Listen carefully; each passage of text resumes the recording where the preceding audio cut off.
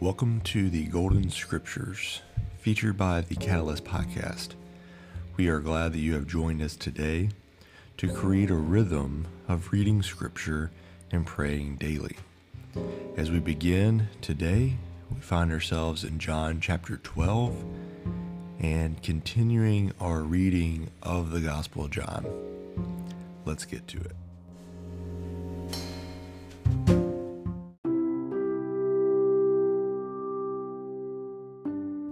Today I want to introduce you to another prayer of illumination that you can use as you sit down to read Scripture daily to help you open yourself up to God's grace to be present with you as you read Scripture.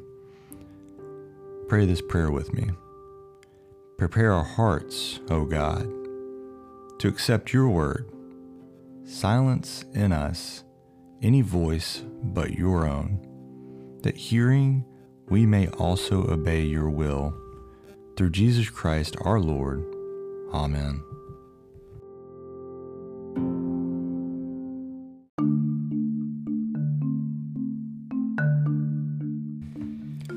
Six days before the Passover, Jesus came to Bethany, where Lazarus lived. When Jesus was raised from the dead, here a dinner was given in Jesus' honor. Martha served, while Lazarus was among those reclining at the table with him. Then Mary took about a pint of pure nard, an expensive perfume. She poured it on Jesus' feet and wiped his feet with her hair, and the house was filled with the fragrance of the perfume. But one of his disciples, Judas Iscariot, who was later to betray him, objected, "Why wasn't this perfume sold and the money given to the poor? It was worth a year's wage." He did not say this because he cared about the poor, but because he was a thief. As keeper of the money bag, he used to help himself to what was put into it. "Leave her alone," Jesus replied. "It was intended that she should save this perfume for the day of my burial. You will always have the poor among you, but you will not always have me." Meanwhile, a large crowd of Jews found out that Jesus was there and came, not only because of him, but because also to see Lazarus, whom he had raised from the dead. So the chief priests made plans to kill Lazarus as well, for on account of him, many of the Jews were going over to Jesus and believing in him. The next day, the great crowd that had come for the festival heard that Jesus was on his way to Jerusalem. They took palm branches and went out to meet him, shouting, "Hosanna! Blessed is he who comes in the name of the Lord. Blessed is the King of Israel." Jesus found a young donkey and sat on it, as it is written, "Do not be afraid, daughter Zion. See, your king is coming, seated on a donkey's colt." At first, his disciples did not understand this. Only after Jesus was glorified did they realize that these things had been written about him, and that these things had been done to him. Now the crowd that was with him when he called Lazarus from the tomb and raised him from the dead continued to spread the word. Many people, because they had heard that he had performed this sign, went out to meet him. So the Pharisees said to one another, "See, this is getting us nowhere. Look how the whole world has gone after him."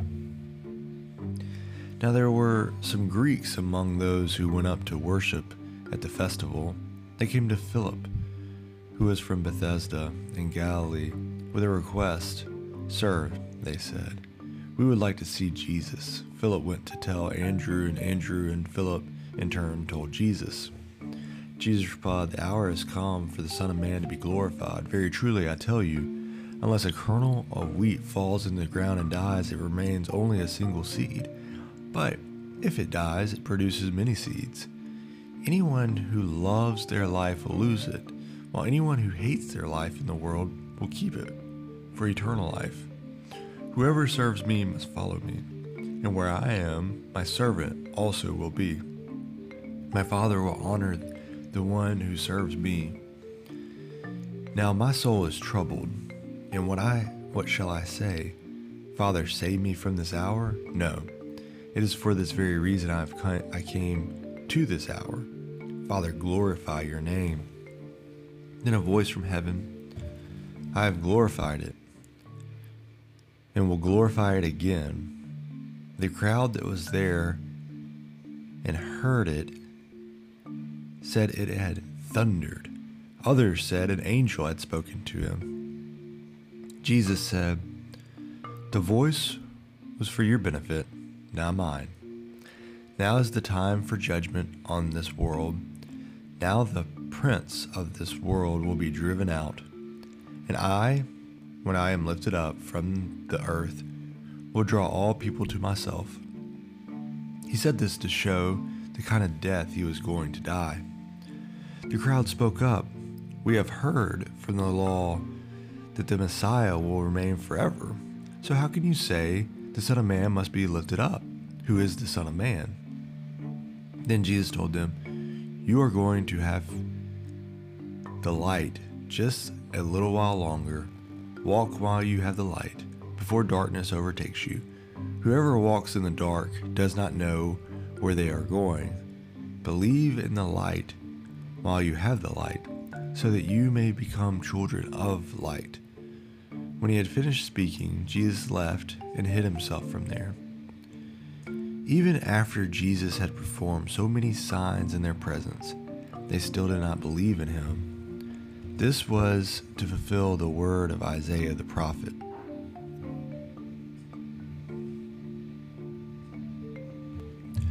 Lord, who has believed our message, and to whom has the arm of the Lord been revealed?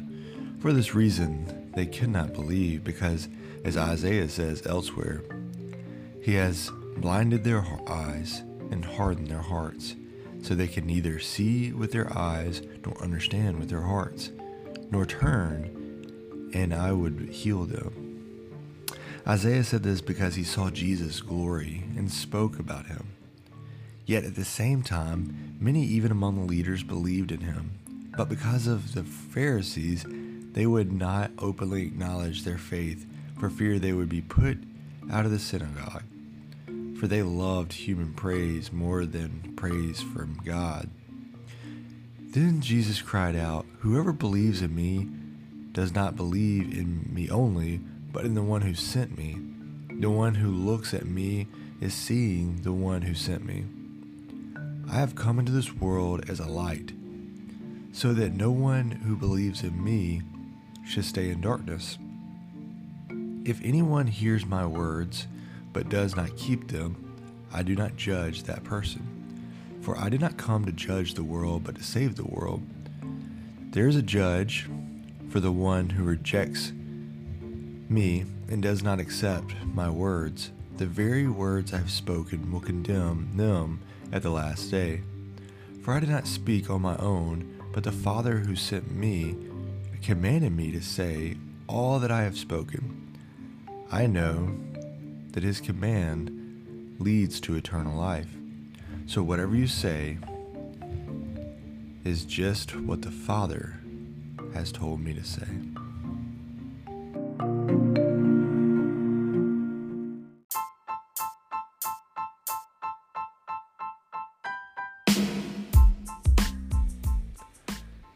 Thank you for joining us this day and continuing our reading of the Gospel of John.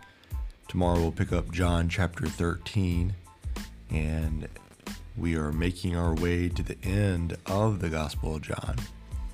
Let's continue creating a rhythm of reading Scripture daily. Feel encouraged to share this with others that you want to encourage to read Scripture or to hold you in prayer as you continue to read Scripture. This is the Golden Scriptures, featured by the Catalyst Podcast. I'm your host, Eric, and I'm glad that you have joined me today. Make slow steps, and until next time, keep your eyes wide open and your hearts full of God's grace.